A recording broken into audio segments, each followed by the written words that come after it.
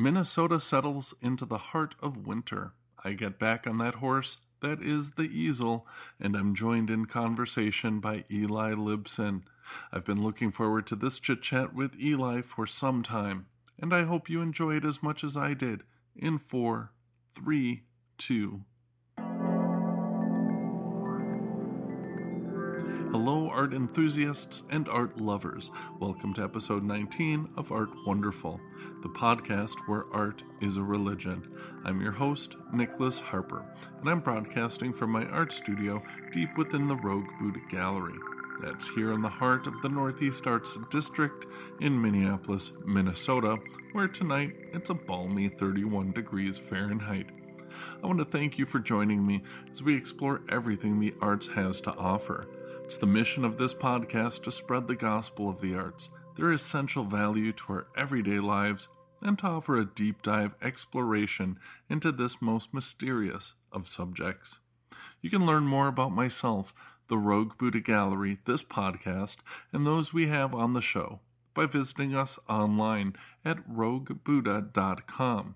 Click podcast from the menu. Before we get into the conversation I had last week with Eli, I thought I would just give you all an update on, what's been up with me and my art and the Rogue Buddha Gallery. This week I began to dig the gallery out of hibernation. That means organizing, hanging art, setting lights, and clearing off the dust webs. All of this is in anticipation of opening to the public once again soon. Or at least that's the plan. I'll probably start out with a truncated set of hours, maybe just one day a week for the time being. So take that, shutdowns. Also, I'm back at the easel after a little post-exhibit hiatus. I'm busy making a bunch of little studies that will be online and available just in time for Valentine's Day. I'll have a progress report for you next week. And speaking of next week, be sure to listen in on next week's episode, where I'll be chit-chatting about my body of landscape paintings, which I refer to as nocturnes. We're going to go deep diving into the wonderful world of twilight reveries. And that's enough about me. On to the conversation with Eli. Now, Eli is one of my favorite artists for a few different reasons. Of course, his art is right up my alley, being fantastical, wondrous, and of impeccable quality. But his passion and approach to his work, it just seems to add an extra layer of awesomeness. To top it all off, he's a great guy in general, and his work ethic is beyond enviable. So, it was not only a pleasure to meet him a few years back and begin to work with him at the Rogue Buddha Gallery, but the friendship and camaraderie that, was born out of that is something I truly cherish, and a friendship I look forward to growing well into the future. So, without further ado, here's the conversation with artist Eli Libson.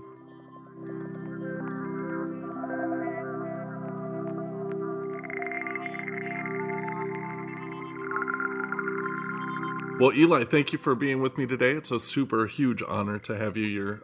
Well, it's a pleasure to be on here with you, and I saw you last week and mentioned it's just you definitely have the voice for radio, and it's an honor to have the opportunity. Me and my wife have really enjoyed listening to your podcast before and during. You took a little break, which was everybody has. Yeah. But it really it's been fantastic, and I'm glad you're back. Sweet. So I feel really blessed to have this opportunity to be on here with you because I'm definitely a fan of your artwork as well. So cool. Very cool. Well, I guess I'm just going to give kind of a little bit of backstory for the people who are listening as to how you and I kind of came to know each other. Sure. I really didn't know. We met it's been about 4 years ago now. I think so. Maybe a little bit more than 4 years. And I met you at an art opening, one of my art openings actually, at another gallery. And typically the funny thing is, we were having a conversation, and one of my pointers to artists is never bring up talking about their own art or doing a show at an opening. Uh-huh. But that kind of all went out the door with our conversation. And it was like, all right, let's talk about this show you want to do, because it was intriguing. I apologize. I have no filters. I don't. No, that's all right. You did you're like, check this stuff out on the phone. It's like the number one thing. Don't pull out your phone. Don't bring on. Yeah. And it was like, okay, no, let's see. I fail at all of the procedures that someone should probably follow.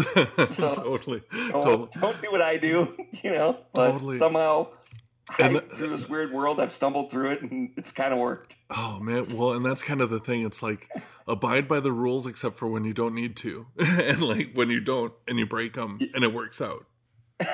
So artists out there, do whatever you want to do, really.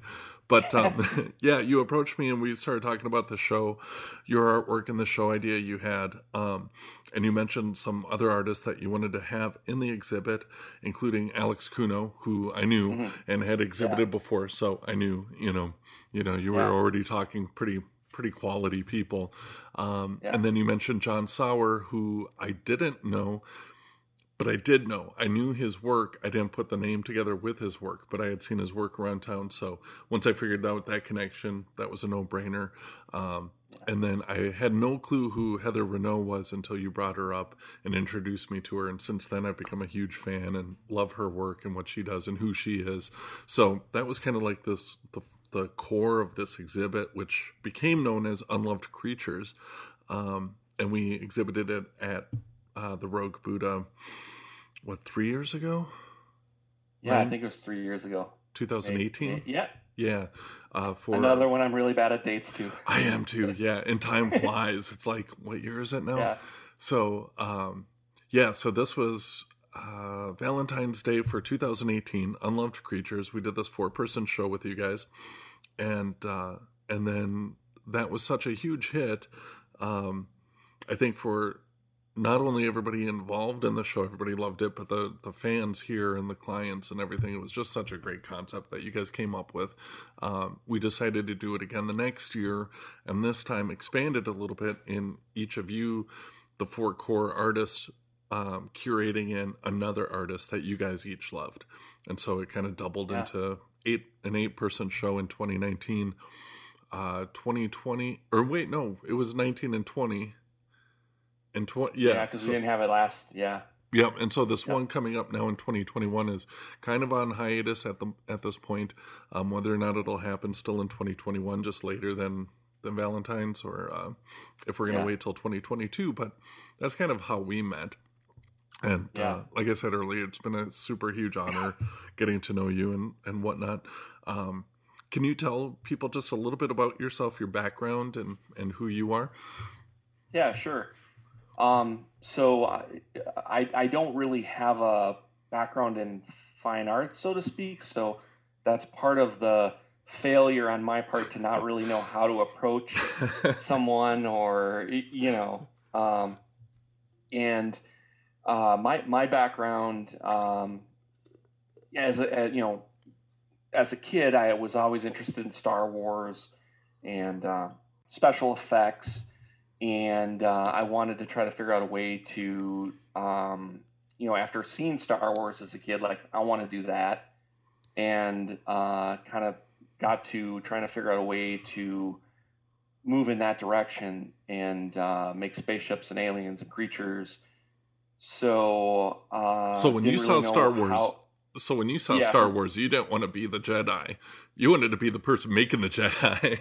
I mean, for me, it was magical, and I, and my parents had said, like, immediately I had told them that's what I want to do, as a job. I want to make that kind of stuff, and at a really early age. And so the direction is I've kind of been on a trajectory since I was, 4 or 5 years old seeing it. And it's gone in different directions and kind of curved around in different ways. But I ended up in college going to school for industrial design. I went to Stout in Wisconsin. Mm-hmm. And a lot of the artists that worked on those movies were that did concept design and built the practical models had backgrounds in industrial design or architecture. And so my dad was an architect. He's not really practicing right now, but he kind of had some ideas in terms of directions on how to do that type of job. And so he was instrumental in pushing me towards the product design thing, and going to Stout because they had a good program. They were doing stuff with Rollerblade at the time, and so I ended up going to Stout, and this was in '94, and I was part of that time. There started to be a turnover into doing the visual effects, started going the route of CG or computer generated images. Mm-hmm. That was around the time that Jurassic Park came out, and I was a total fanboy to this whole thing. So anytime any of these artists that came into town to Chicago or wherever they were going to speak about making movies from ILM, I would drive, and see these guys and pick their brains and ask them questions. And I met Lauren Peterson, who was in charge of the model making department at ILM. He built all the Imperials, the worked on all kinds of different spaceships and practical models for the movies. And he worked on in the Hoth scene, the giant Wampa creature and the Tauntauns. And anyways, I went to him and I asked him, well, I'm pretty decent at making models and creatures. I showed him my portfolio, and he said, well, you need to look at CG. You need to look at learning 3D software, because I can tell you right now, we're working on Jurassic Park, and that is now you can breathe life into these non-physical objects, and they, the musculature is there. It's believable. These CGI images, you're not going to believe what, it's not a practical thing. It's not an actual model. This is something that's built in the computer, and it's believable. And this is the way that technology is going. Yeah. And so I ended up finding out that there was an exchange program with a school in Sweden that they had access to the software and these giant SGI machines that allowed for you to do renders and animation to do what they used for Jurassic Park, and which was Alias Wavefront. Mm-hmm. So I actually did an exchange to Sweden for 8 months just to create a demo reel to work on, because I didn't have access to that software at the time at Stout. Mm-hmm. And when I got back, I finished up school, and me and my girlfriend at the time, who eventually became my wife, we moved out to California, where that work was, and I tried to get work in doing movies, and I ended up sliding into doing work on video games, because there was much more video game work at the time. And so I was doing that for 7 years, doing cinematics, cutscenes, little movies for video games, and building characters and props and different things in the computer using various software packages. And then any games I'd be aware of, or some true crime game. I worked on a bunch of X-Men games. Okay. I worked on a James Bond game. I worked on tons and tons of games. I can't even remember all of them. And so my son was born, and living in California was pretty fast-paced and pretty expensive. And my wife and I agreed that it would be better to come back to the Midwest, and if we could find work. And so I was able to find work in Northfield, doing work with Nintendo, doing concept work. Okay. And so I've been doing the video game thing since 2000.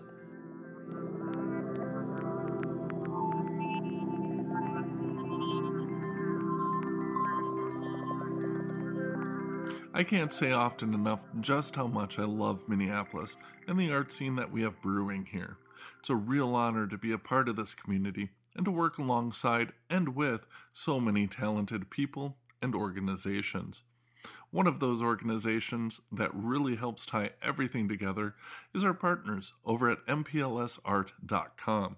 That's mplsart.com. Not only do they provide an essential gallery guide for the Twin Cities, but they're on top of each and every amazing event that comes down the pipeline. And on top of that, they offer some amazing writing on various arts-related topics. They really are a one-stop shop if you're looking to see what the Minneapolis and Twin Cities art scene is all about. If you're looking for something to do in person or experience online, visit mplsart.com today.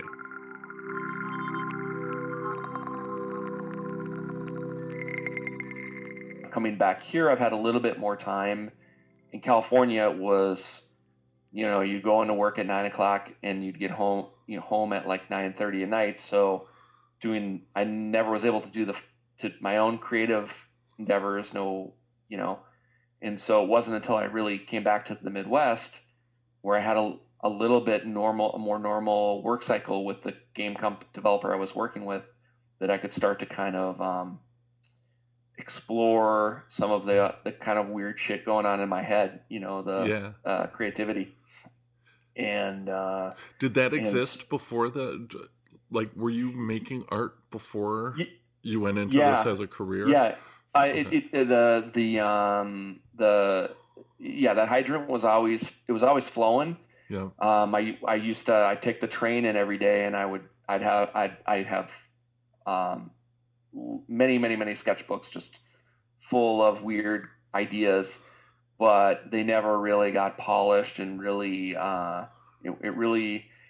it was I got back to the Midwest, and then it was hey, maybe I can start to push some art in coffee shops. And my ex-wife, she was working at a coffee shop and helping manage it, and she was like, hey, there's all this wall space, maybe put some of your art up. And she put some of her art up as well, and it started to move, and it was like, hey, this is like, I can actually sell some of this stuff. And it started digital, printed on canvas.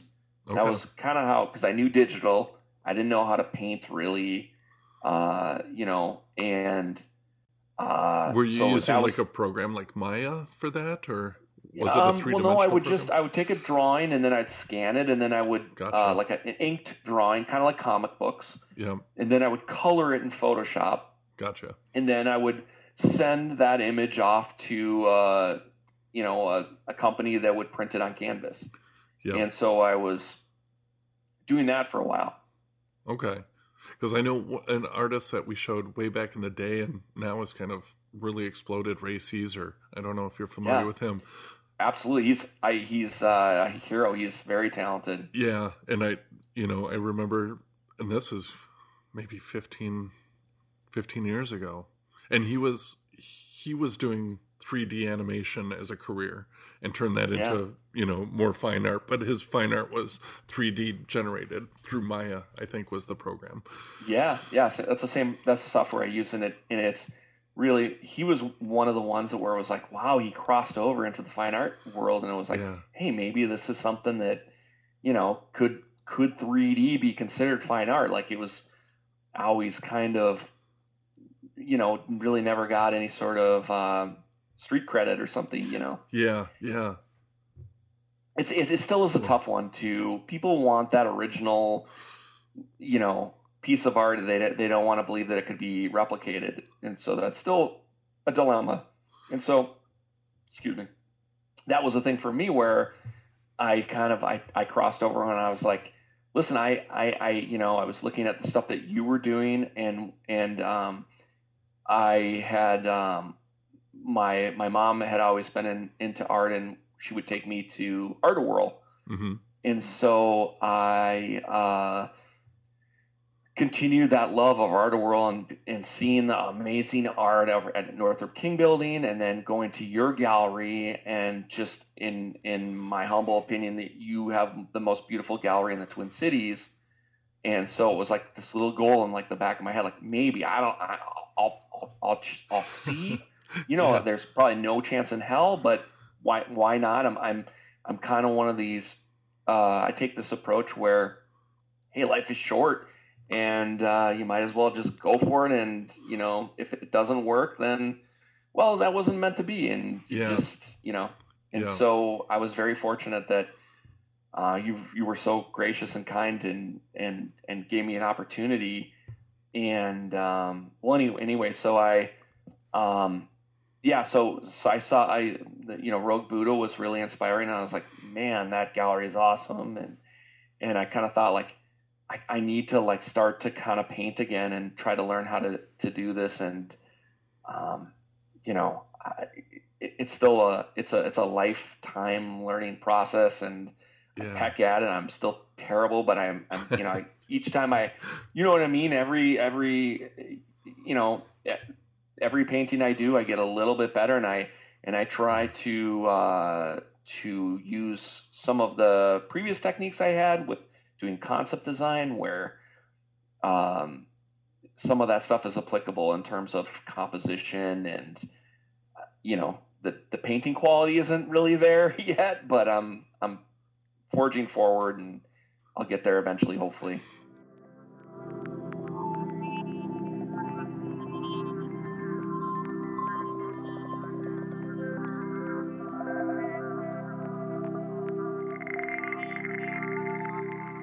Now, some of you may not be familiar with Eli's work. In that case, I'd recommend you hop on over to the Rogue Buddha Gallery website and check it out. A link to some of his work can be found on the homepage as well as on the podcast page. That's at roguebuddha.com, ROGUEBUDDHA.com.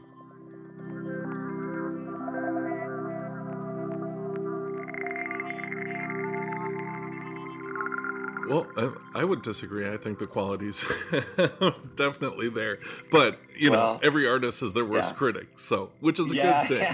We have to push ourselves because we don't have a boss, really. So it's up to us to be our boss. But and if I remember correctly, I mean, you bring a lot of different techniques into a painting, too. It's not just acrylic paint, but you're using pens, pencils, all sorts of different medium to create your final image. Yeah. So working with like Nintendo and doing concept art, it ultimately it's what's the quickest way that because in that production world, everything is all about time and speed. And I mean, it's got to look good. It can't look like crap, but it also, the concept and composition has to work, and it just, and so you have this kind of speed of doing things, and you'll use different mediums that maybe you wouldn't think would work together. Somehow they do, it achieves the look. And a lot of that work is kind of throwaway a lot of times. Like no one will ever see it, other than an art director or your boss or whoever is leading the team. I mean, so I definitely have like a detachment from if it isn't working. It's just like bye. I can let it go and not feel like I've just lost a baby or something. It's like, sure, is this working? But on the flip side, it's like I do need to slow down a little bit, and I see the work that you and Alex do, where it's like so just there's this buttery quality and perfection in the lines, and it's just so clean. And so I've been trying to slow down and take note of some of the techniques that you guys have earned from many years. Well, I've been chasing Alex forever. I'm still trying to play catch up with that guy. He's he's next level. Yeah. It's insane. No, and so amazing. One of the things with the Unloved Creatures show too was I wanted to surround myself with people that, kind of learn from people and surround myself with people that are way, way better than me, just to kind of like, okay, you damn well better show up because these guys are awesome. And if you bring some like stuff that's not up to par, why bother? Yeah, yeah. So I'm like, I'm gonna pick out like this awesome talent of, Angel Hawari and Heather Renault and John Sauer and Alex Kuno, and it just, Yeah. and then it was like, all right, and Jesse McNally and DC Ice, and I mean, it just keeps getting better and better, and it Yeah. just makes me raise my game up. And man, I don't know, it's that show was really fun and fantastic, and It's still one of I my favorites. Definitely. yeah It encapsulates everything I love about art, like the um, fantastical, the whimsical, the magical realism. Um, yeah Also, a level of silliness. There's like a weird layer of silliness where it's like, yeah these are serious artists, but there's also like this. yeah. People bring their own. There's a charm, and there's Yeah, the personality of each artist that is really inherent in each body of work, and it's really, I don't know. For me, I just really I get a kick out of it. It's really fun. yeah. And How do you describe your artwork to somebody that's never seen it before? Like, I'm going to recommend to the people listening that you go to the Rogue Buddha website, check out the store, check out yeah, the artist page to see your work. But how do you describe it? I guess the best way to describe it is, it's really born from like the '80s movies and Jim Henson. Hmm. I'm heavily borrowing from like Brian Froud and like the Dark Crystal, the Labyrinth. Hmm. I'm really interested in botany and zoology and trying to recreate stuff that could possibly exist in nature, but Hmm. then has this like real playful, like, why does it have that stupid horn on it? But then it's got like a mustache, and then I really like that kind of stuff where it's like there's a little glint in their eyes sometimes, and it's like this thing is like a mischievous little character, and Yeah. I feel like it's in the Star Wars universe. Certainly, that is definitely an influence too. So there's all of those little kind of like Saturday morning cartoon tie-ins, but Yeah. I want it to look three-dimensional, and I want it to look like it could exist in some, that it could be built in 3D. And that's one of the things where it's just this weird tie-in with the way that because I'm constantly building in 3D all day long, that Hmm. I kind of try to paint in 3D as well, where, Yeah. um, and I'm still learning, with that, but, yeah, I think a lot of like, that's something I aim to make it look like the anatomy and skeletal system is correct, and that not always the case. Hmm. Some of it's like I'm gonna just let this go, and it's gonna have dragon arms, and it's gonna be a little bit more cartoony maybe in some ways, but still have Yeah. you could also see it realized in 3D and believe it as well.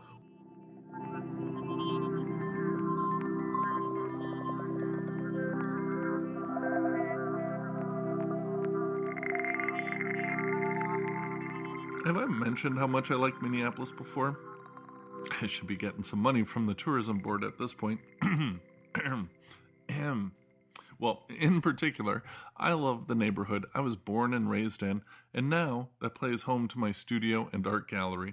That, of course, is Northeast Minneapolis. Now, there are literally hundreds of artists and studios in this neighborhood. If only there was a place to visit and explore them all online. Ah, there is. Our partners over at NEMA.org. That's NEMAA.org. They not only organize one of the largest and coolest art tours in the country, if not the world, Art-A-Whirl, but they have an extensive list of member artists with links to their stores and online resources. You could literally spend days sifting and exploring as you search for your next art soulmate, and I recommend that you do just that. Again, at nema.org, NEMAA.org.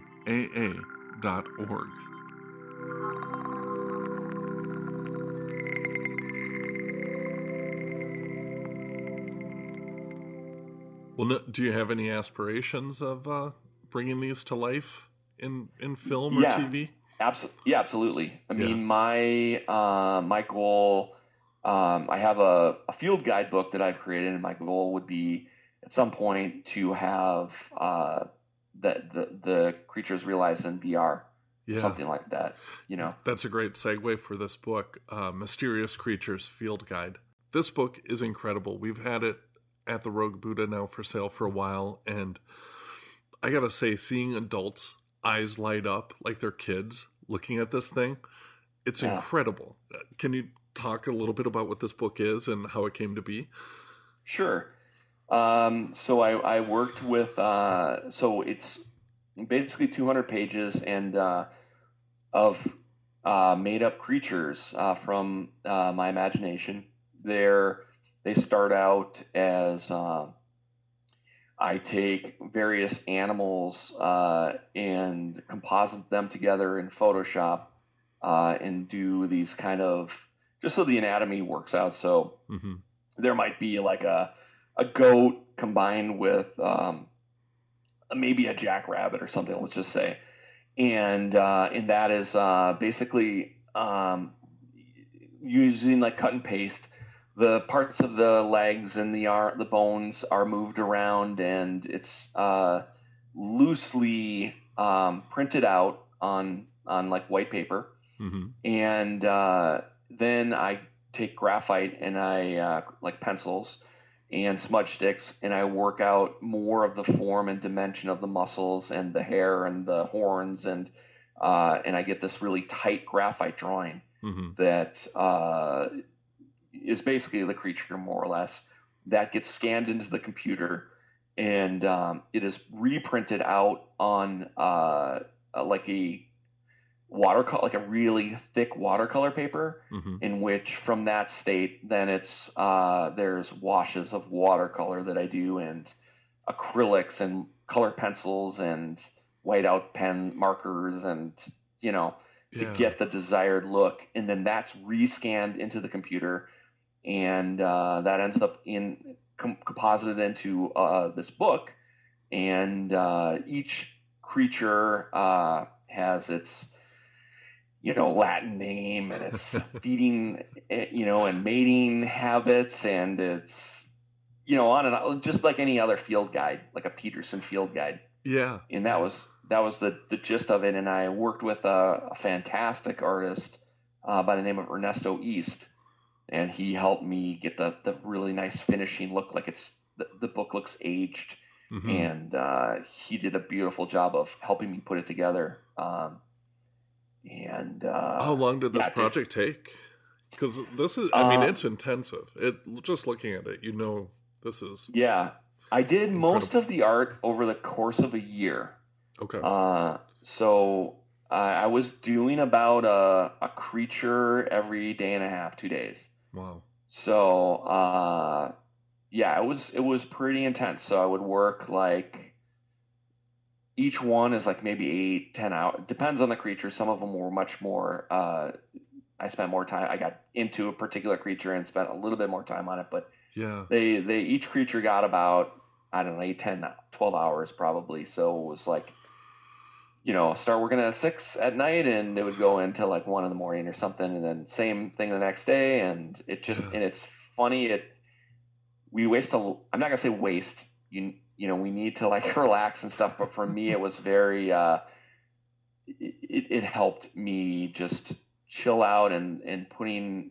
You might get into this. It's meditative for me, where there's this kind of zone you get in, and especially being on a computer all day.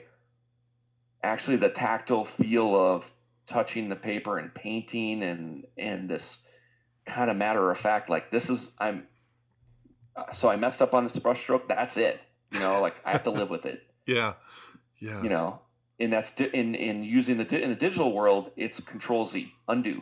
You can infinitely just keep going on something, and this kind of forced me to move on. And for me, it was really it was fantastic. You've had artist talks here at the gallery, and one of the things I've introduced you as is one of the hardest working artists that I know. And, coming back to this idea, you're spending a full day at work doing creative, artistic projects, and then coming home and not then working. What's that? Not always super creative. Oh, at work? Oh, no, not always. Oh, yeah.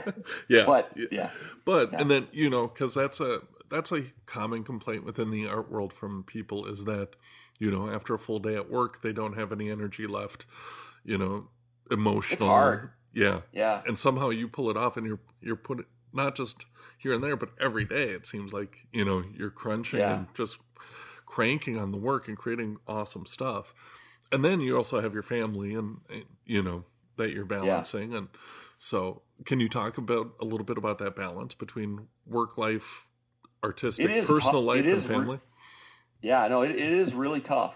And helps to have an awesome wife, by the way. Kim is amazing. So Kim is awesome. Big credit I got really to her. lucky. And I met her actually at your gallery. And that's right. That's funny. Forgot about that. Yeah. So no, it's like I said, what works for me doesn't always work for everybody else. But I've got 2 kids, and with work, I work. In the past, I've had a long commute, and so I've discovered that there's like little pieces of time that are all over the place that if you can harness them, you can really get a lot of stuff done. And so, for example, this room that I'm in right now, this is our kind of a closet space.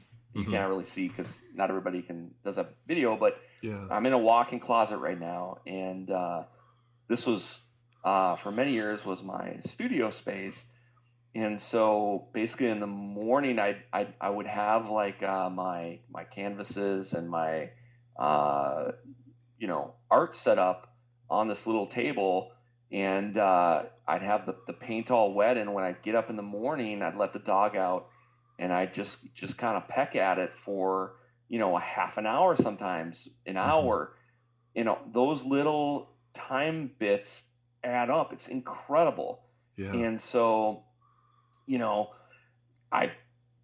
get your clothes back on. You're like, all right, I got to go to work, and you take off, and then you come home at night, and you're taking your clothes off at night. You're like, all right, well, before I go to bed, I'm gonna just pack at this for another hour, and before you know it, in a day that you didn't think you had any time, you have 2.5 hours, maybe. And that shows up in the art, and you do that 3-4 days a week, and then you've got a piece. By the end of the week. And it's just, on Saturdays and Sundays, I have big chunks of time. So when I know that there are, I need to make more progress on something, I'll slot that in and go like, all right, I need to finish this. And so this weekend, I'm going to try to finish it. And so you just like, you get up early if that's what it takes so that you still have your family time.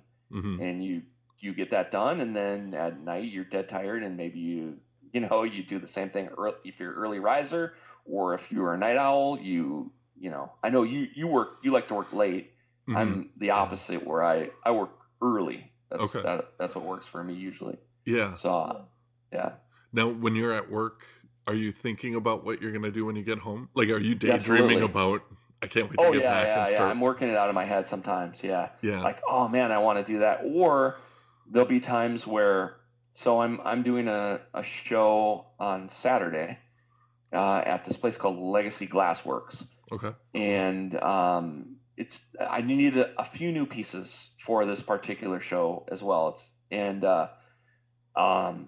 So I was like, I went to sleep kind of thinking on it, and I started kind of like working all this stuff out in my dream.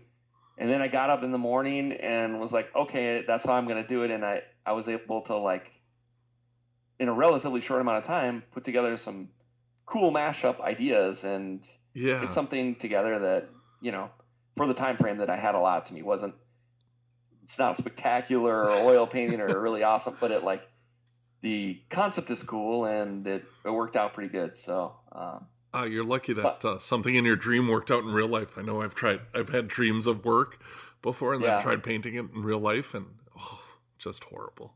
Just what? just could not Yeah, find it, yeah. Yeah. No, somehow it works. I don't know. Wow. Sometimes it works out like that for me. Certainly those kind of Oni Japanese demons with the dragon arms. Mm-hmm.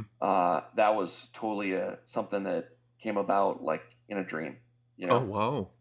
So Oh, very um, cool. so yeah, I don't know. Sometimes and it's weird. It's not like a dream where it's more of this kind of like daydreaming or something where you just kind of Sure. see it. Yep. You know what I mean? Where you're in like a lucid state where you get up in the middle of the night and you're not really asleep, but you're Oh, just yeah. kind of and you're like, and then you just see it and you're like, oh damn, okay, I got to try to make that. Yeah. Yeah. Yeah.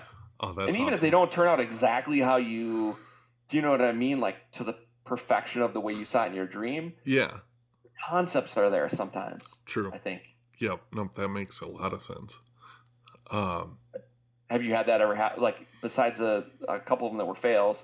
Have you had some of them where well, the the funny long thing, like because your stuff's very dream-like, you well, the know? funny thing is the ones that I've dreamt of were so completely not my style, but I got Uh huh. excited in my dream that it's like, oh, I want to do this Yeah. painting. It would be like, you know, dreaming about doing this weird trip abstract painting. And in my dream, it looked amazing. And then in real Yeah. life, I went and tried to make it. And it was like, oh, I'll stick to what I do. It just Yeah. didn't work I've out. had I've had plenty of those too, where it's like this is now it seems so good, and then Totally, it's like totally, terrible. totally.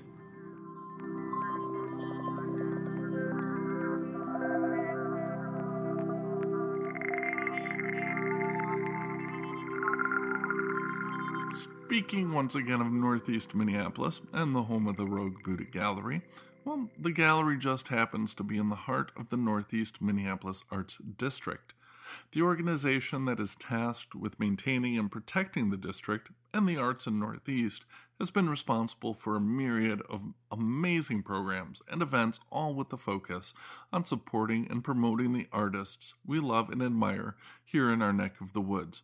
Be sure to check out everything this amazing organization does online at northeastminneapolisartsdistrict.org. I'm not going to spell it, Northeast Minneapolis Arts District.org. There's a link on the Rogue Buddha website if you don't feel like typing that all in. And by all means, make a donation today to help them as they help the artists here in the Northeast Minneapolis Arts District.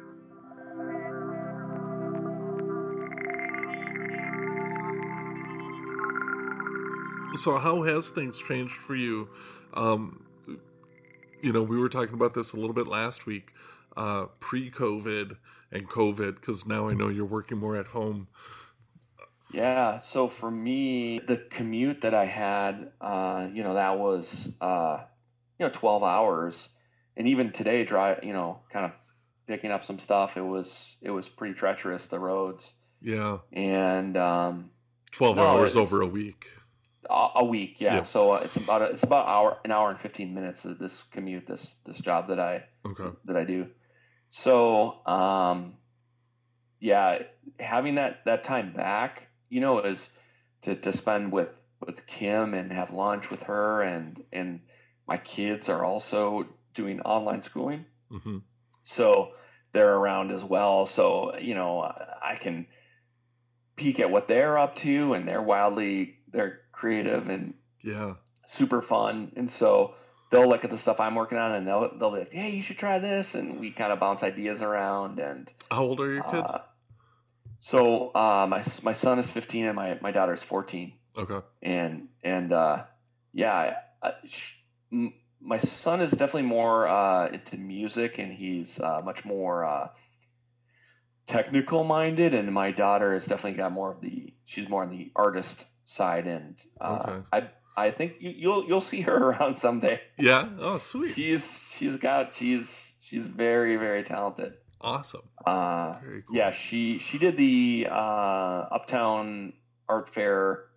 I guess it was 2 years ago. In Calhoun Square, they had a kids area. Yeah. And she killed. Really? She did. Yeah. Oh, that's awesome. Yeah. So she got the bug, and she's awesome. So Gosh, I kind of have to start doing that, like how they do for college athletes. They start scouting in grade school. I got to start scouting grade school and high school kids for make sure I get them at the Rogue Buddha first.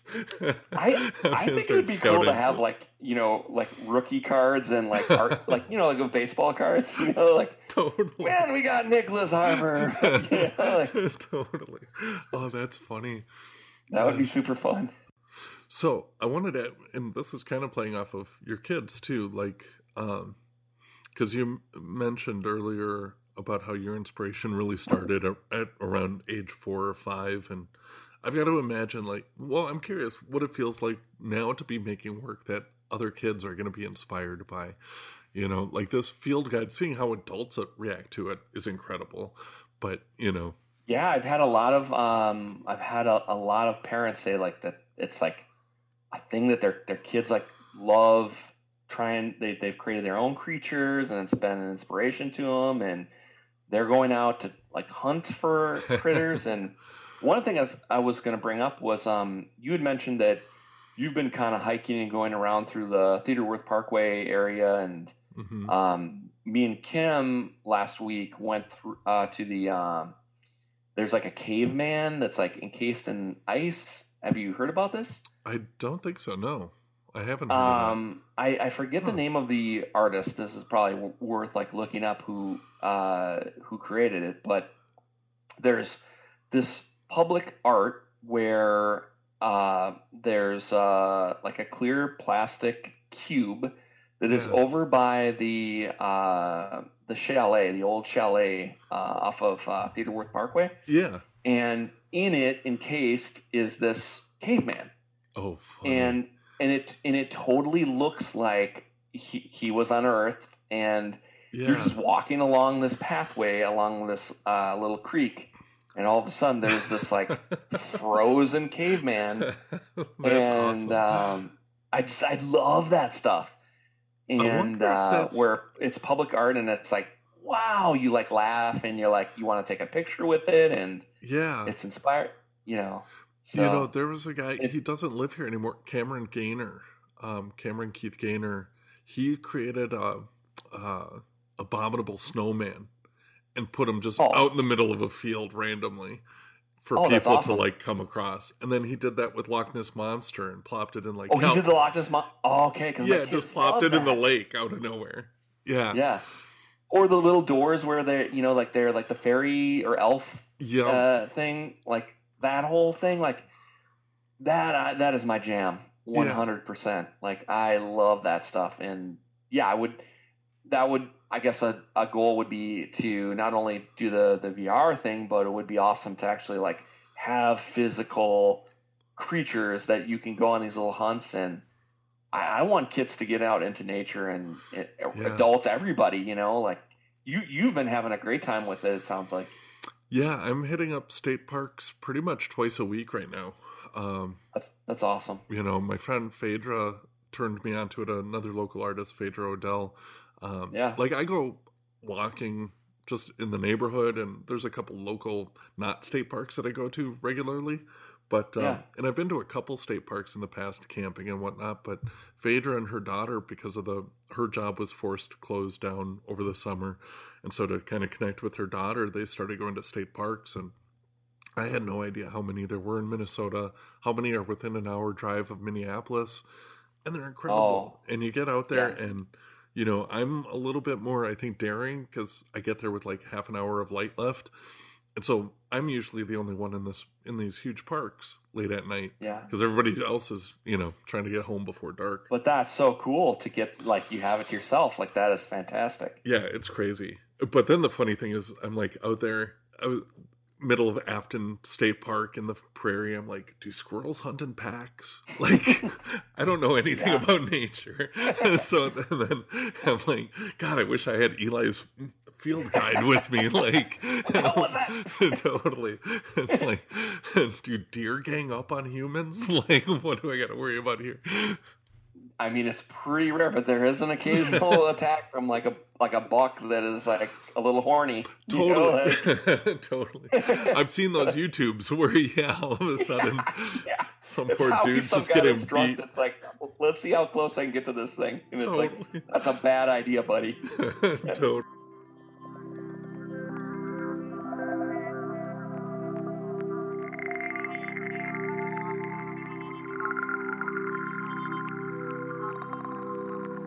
If you're new to Art Wonderful, well, first of all, thanks for joining us today. I hope you're enjoying the conversation with Eli Lipson. And be sure to check out our previous episodes, where again we explore all of the awesomeness that is the arts. And be sure to check back next week for a brand new episode. In this episode, I'll be discussing a new body of work that I have on exhibit, a series of landscapes I refer to as nocturnes. We'll be doing a deep dive exploration into the wonderful world that is Twilight. Again, that's here at roguebuddha.com, or you can also tune in wherever you listen to podcasts.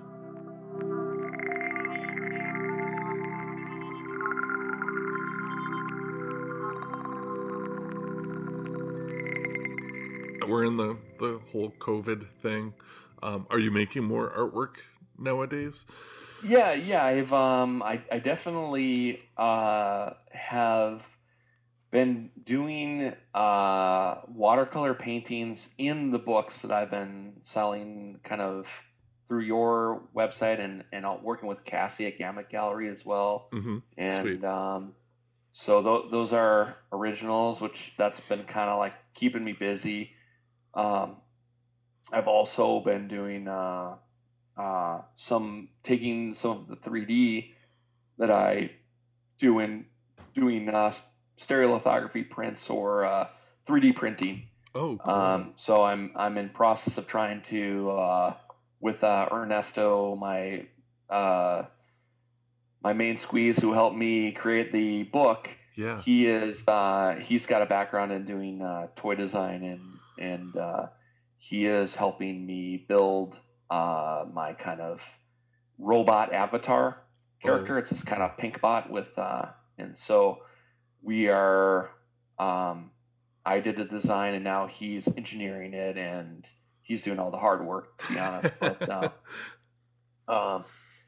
it's so we have one of the models printed out, and I think, I'm not sure if on his end he's done a prototype as well, but we're that was like an 8-inch version of the toy, and we're going to, I think, do something that's like twice the size, which will have like articulated joints, and it's essentially the character itself has kind of almost tentacle arms and legs, which are segmented almost like like the Rolex watches, or they're the way it's kind of bracketed together. I forget the name of that bracketing system where it's like a male and female that kind of interchange. Oh, sure. So that you'll be able to pose the arms, these kind of squid-like arms on it. Yeah. What kind of time frame are we looking at for those to be out? Well, we that's the thing with all this stuff. It's work in progress. We can't really do a time frame. You never really know. Yep. It just kind of the book. I think it took like 5 or 6 years in the end. Yeah. To finally see it all the way to completion. And this project, I obviously I'd like to have something, and basically by the end of the summer. Yeah. We have a prototype, which is really exciting, and that came about in the course of like 3 months. So we'll see what happens with, the next stage of this. But cool. We need to figure out there's a lot of details that need to be worked out in terms of packaging, in terms of how we even cast this thing and molds, and would it ever be done somewhere outside of the United States, and the complexities that exist in terms of outsourcing. And it's like anything, when it's on a small scale, it gets really, really costly. So no doubt. All these things, like even the book, it is still, because it's just basically me and my wife bankrolling it, the books are costly to produce. Yeah. And so it's hard to like make money on the stuff, because you can't, everybody expects things to be like priced at a scale that's extremely large, at like that Walmart scale where there's like 2 million of these things, so we can print it for $10, and it's not the case for a lot of independent people. So well, and then the fact that you're putting in individual handmade pieces in the front cover too, that slows it down too. Yeah. Wow. People really are receptive to that, and that part's amazing. Yeah, at that price point too, it's almost ridiculous. It's almost like, you're getting an original piece of art basically for like $20. Totally. Added to the book that's already pretty affordable for that type of book. For sure. But it adds to it adds so much to it, like just the mystique of it, the beauty of it as an object, an art object in and of itself. And then it's like this is it. This is the only one in the entire world. People like that. So yeah. So I guess I kind of wanted to, before we wrap up, go somewhat a little bit more esoteric with just this concept of art and what is art. The whole premise of like Art Wonderful is kind of this theory that I play with, that art is a window to the soul, or a mirror of one's soul, or a way to access one's soul or being. And I'm kind of wondering, like, if you have any overarching bigger ideas of what art is, or what it can be, or what it's all about. Well, I kind of live on the simple side of the street, where it's like, for me, it hopefully it creates a reaction, and hopefully it, people are I'm into storytelling, and I like that there's you look at it and you use your imagination a little bit, and you make up your own mind about that story, and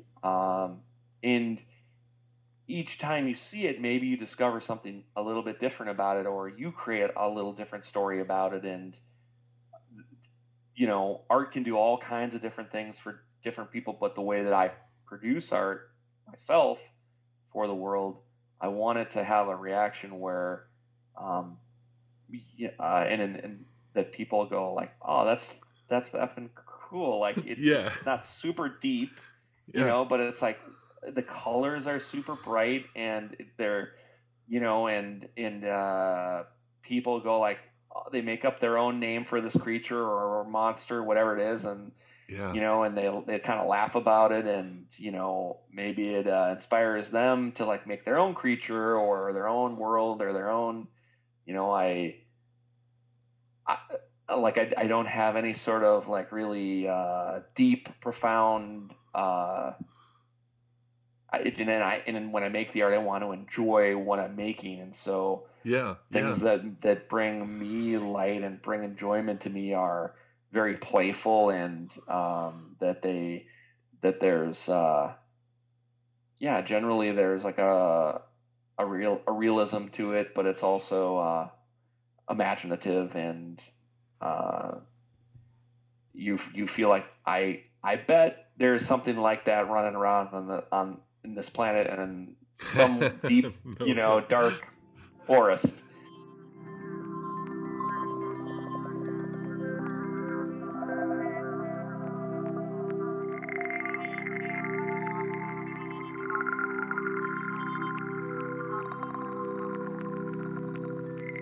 Now, we've been hearing a lot about this mysterious Creatures Field Guidebook.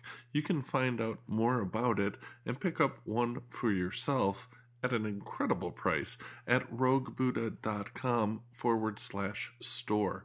Again, that's at roguebuddha.com/store.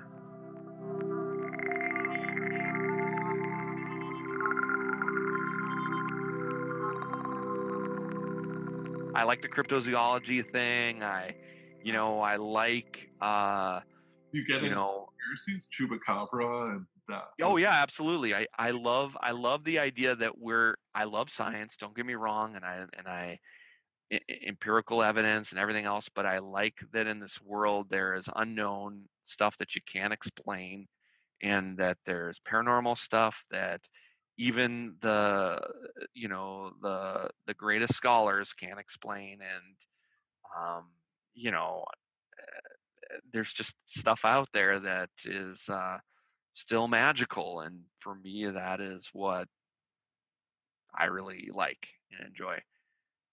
wow. Well, Eli, I can't thank you enough for being on the show and spending some time with me here and sharing a lot of, what you think and sharing your creativity with the audience. It's been a huge honor and privilege. Likewise, I can't tell you enough like how yeah, it's been really great listening to you, and I'm very thankful for this opportunity. So. Sweet. All right, I'll catch you soon. Right. Yep. Later. Night. Right. Bye. Bye.